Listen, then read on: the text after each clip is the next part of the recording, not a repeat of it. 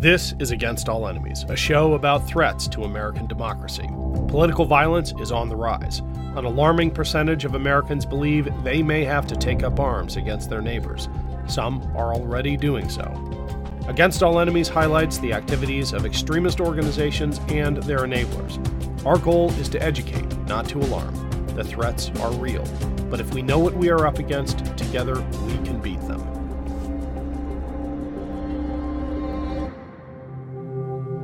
It's Ken Harbaugh with Against All Enemies on the Midas Touch Network. Donald Trump has called dead service members losers and suckers. He refused to attend a service at a military cemetery in Europe because it was raining and his hair would get wet. And after a seriously wounded vet sang the national anthem at a welcome ceremony for General Mark Milley, attended by the former president, Trump said to Milley, "Why do you bring people like that here? No one wants to see that." I bring all this up because 2024 will be a contrast election. And the contrast between Biden and Trump could not be clearer when it comes to how they act towards those who have sacrificed everything for their country. President Biden recently attended a dignified transfer ceremony at Dover Air Force Base, welcoming the return of the bodies of 3 service members killed overseas. Here is footage of that ceremony. I spoke with fellow vet and the co-host of the Suburban Women Problem podcast, Amanda Weinstein, about it. Here's our conversation. So, Amanda, you saw that clip of the president and first lady on the tarmac at Dover as the bodies are coming home. As a vet, I imagine that has a special meaning to you. I know it does to every American, but it's one of the few topics that I cover on the show that I have a hard time getting through without choking up, because I know what those families are going through. It's hard. It's the call you never want to get. And it's hard to explain because you know the risks of someone in your family going into the military. It is hard. It's hard for parents. I know it was hard for my parents when I told them I wanted to. Their first reaction, I think, was, "I don't think so," right? This is super dangerous. But at the same time, you go in there knowing what you're doing for your country and almost not expecting it to happen, though. And when it does, it's heartbreaking. It's just heartbreaking. Yeah. We did an episode a couple days ago about the phone call the president made to the families of one of those soldiers we lost in Jordan. And you can just tell by the tone of his voice, by the way he's sharing his own grief, that he understands what they're going through. I mean, it has been a long time since we've had a president who personally experienced that kind of loss. And it comes through in how he talks to the families of the fallen. It is a very compelling watch where you know that he shares a connection to that family, and they know that he shares that connection. It comes across in that call that increasingly fewer and fewer Americans share that connection. And I think it's something I didn't quite realize are the burdens you put on your family who are worried about you every day. Like, you go out and you do your job and you're prepared for it, but you don't quite think about what you put on your family who's worried about you and what that call could be like for them. And you can't really think about it. I mean, I think we would just stop doing our jobs if we thought about it, but it is something that I think over time I have realized more and more of kind of that burden that I put and that is put on families that is just placed on them.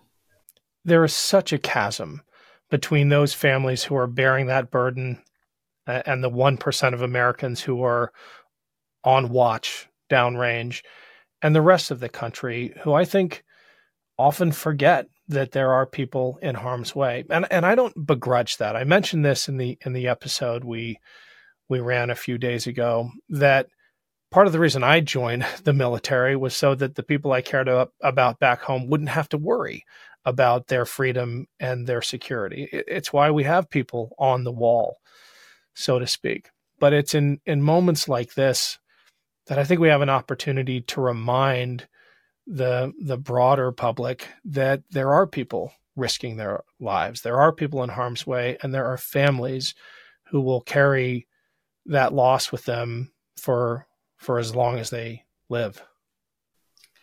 I think it's important to remember that we have people out there, and every person that I served with did this for a higher calling.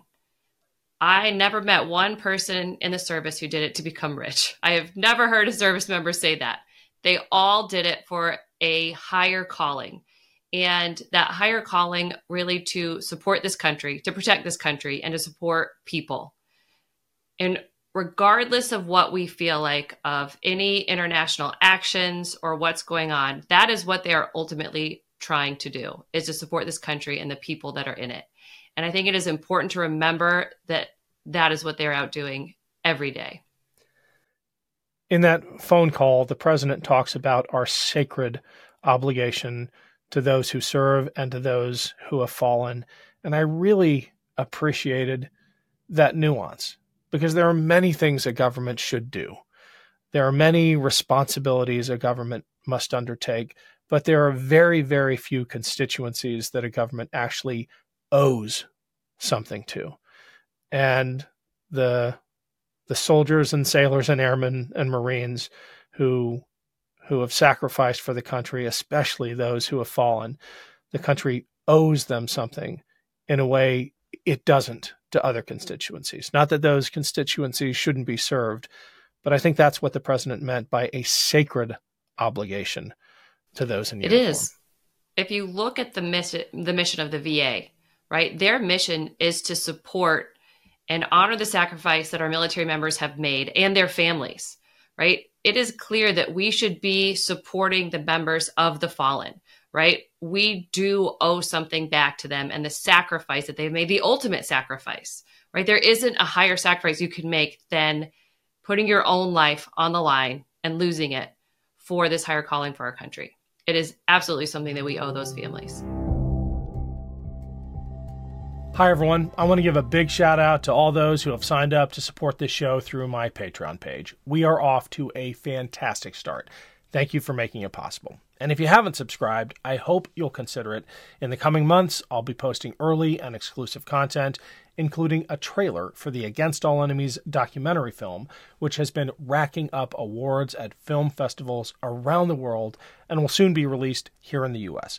Stand by for more details on that. And if you're a subscriber to my Patreon page, be on the lookout for an early preview. Thanks again, everyone. I think it's a Lincoln quote that is emblazoned or embossed above the entry to my local VA and to most VAs. And I can't remember where President Lincoln said it, but the quote is, "To care for him who shall have borne the battle and his widow and his orphan."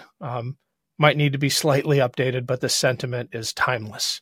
The idea that we have a timeless duty to care for those who have borne the battle. Absolutely. Those words are timeless, and the VA carries it with them to this day, that these are people we owe we have the responsibility to take care of them and their families. And that involves acknowledging that this is happening. It involves acknowledging that this sacrifice was made and that they have lost a daughter, or for the other families who have lost sons, right? Acknowledging that first, and acknowledging that the sacrifice they made was for this country and was for our freedom. Part of it is also making good on the promise to provide care when it's needed. And I don't begrudge President Biden at all in mentioning the PACT Act, the veterans legislation that he fought for, that I hate to get political in an episode like this, but it's the times we live in, and it's unavoidable that so many Republicans voted against. And I didn't actually make the connection until I heard the audio of the call, but Beau Biden, who died from brain cancer, glioblastoma, was deployed right next to burn pits in Iraq. So the idea that President Biden gets it, I mean, his empathy comes from firsthand experience of not just losing his family in that car crash years ago, but losing his son, likely because of a deployment in service of this country. I had not made that connection either between Beau Biden and with the burn pits. And I know I have friends who are also suffering medical issues because of burn pits. And I have a hard time seeing Republicans with the yellow support our troops ribbon and say all the words, but it's not followed up by action, right? When Lincoln talks about supporting the people who bear the scars of battle and their families, he's not talking about putting a ribbon on the back of your car, right? What he's talking about is action. He's talking about money. He's talking about making sure that we are providing the health care for them and their families, that we are supporting them for the sacrifice, to honor the sacrifice they made. That is so well said, Amanda. I think we'll leave it there, but I'm going to roll the tape of that phone call one more time. I know we did an episode on it recently, but I have watched this 3 or 4 times and it hits me in a different place every time. So we're going to share it again. Thanks so much, Amanda. Thanks, Ken. This is Joe Biden. Good morning. Good morning, Mr. President. Sean, I wish I didn't have to make this call. I know, everybody, I know there's nothing anybody can say or do to ease the pain. I've been there. Yes, sir, we understand. I just want you to know that you're in my prayers, my heart. I know you don't want the press at the return of the body, but with your permission, I'd like to be there with you. Is that okay? We would love for you to be there. Well, and by the way, we're promoting her posthumously to sergeant. Oh, wow. That is the best news I've heard today. Thank you so much. You don't know how much that means to us. Oh, well, I tell you what, it means a lot to me. My son spent a year in Iraq until I lost him, and 1% of all these kids are the ones that really take care of 99% of us. And look, I really do know. I got one of those phone calls out of the blue and tell me my wife and daughter were dead when a tractor trailer hit them when I was a young senator, and then my son Bo, he's living near a burn pit in Baghdad. The kid down with stage 4 glioblastoma, brain tumor, and lost him too. But yes, sir. We know that you can definitely feel our pain. Well, unfortunately, I do. But I can tell you one other thing. You won't believe it now. And I hope it won't be angry when I say it. The day will come. The day will come when you walk by a park you used to play Kennedy played in, or you open a closet and you smell the fragrance of her clothing or something like that. And you'll smile before you cry. That's when you know you're going to make it. It takes a hell of a long time to get there. But I promise you'll get there. I know that is no consolation now. And from what I understand, you're a close family and her twin brother also.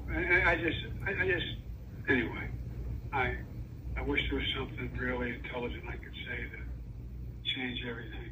Well, I just thank you so much for your words of comfort, especially from a parent who's experienced it. And, if you've made it through, I know that, we can make it through as well. So I just appreciate your words. Well, thank you. Just hang on to each other. The way I made it through is I had family left, even though I lost a big chunk of it. I had family left, and we just hung on to each other. And it's really, really hard, though, I know. Yes, sir. The thing is, I don't know whether you ever want to or could, but where are you now? Are you in Georgia? Yes, we're in Waycross, Georgia, Ware County. Yeah, I know Waycross. Well, if you ever had an opportunity to be up this way, I'd love to host you in the Oval Office and get to see you. Anyway. Thank you so I can much. give you a White House phone number to go directly to my person outside my door in the office if you ever decide you want to try to do that. Yes, sir. We will definitely make sure we make that happen. Okay. Did you have a pencil there? Yes. Okay. It's area code 202. Mr. President, sir, we got a room full of people, and I think it'll be in our best interest if we take you off speakerphone and get the number. Okay, you're back on speaker now.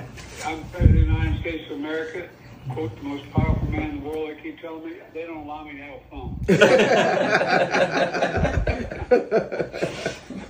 I think I'm kidding. Well, if you have friends there, hold them tight, friends. Hold them tight. You know, what's going to happen is in about 4, 5, 6 weeks, everybody thinks everything's going to be okay. And all the crisis is over. But the pain is still going to be very deep. And so I always say to friends, stay close. Stay close. It matters. It really matters. And Sergeant Sanders, God, she has the picture I'm looking at, she has such a beautiful smile. God love her. Thank you. Thank you, Mr. President. She did. She absolutely did light up every room she was in. That's pretty clear from looking at her. Well, as my grandfather would say, with the grace of God and the goodwill of the neighbors, the creek not rise, and I'll see you on Friday. Okay, so we'll look forward to Looking it. forward to it, Mr. President. And look, anything in the meantime, I was able to get past a very important piece of legislation for veterans this last year. Didn't get a lot of help, but we got it passed. And it has benefit. I've always said from the time I've been involved that if we have we have a lot of obligations to the country. We only have, and this is the God's truth, we only have one sacred obligation. To prepare those we send into harm's way and care for them and their families when they come home. And that's what we're doing. Mr. President, as a veteran, I would like to thank you. Sincerely thank you. Makes up to what happens. But there's a lot. Yes, sir. We are very thankful to you for your thoughts, prayers, and concerns and everything that you're doing to protect our veterans. We trust whatever decision you make going forward, we trust that it will be the best interest of our country. Thank you for everything that you're doing. Well, thank you. Keep me in your prayers. I pray every single day that I make the right decisions. Yes, sir, we definitely will. All right, well, I will see you Friday, okay? Okay, we look forward to it. God love you. All right, thank you. Dad, keep the faith, man. Thank you. Thank you, sir. All right, bye-bye.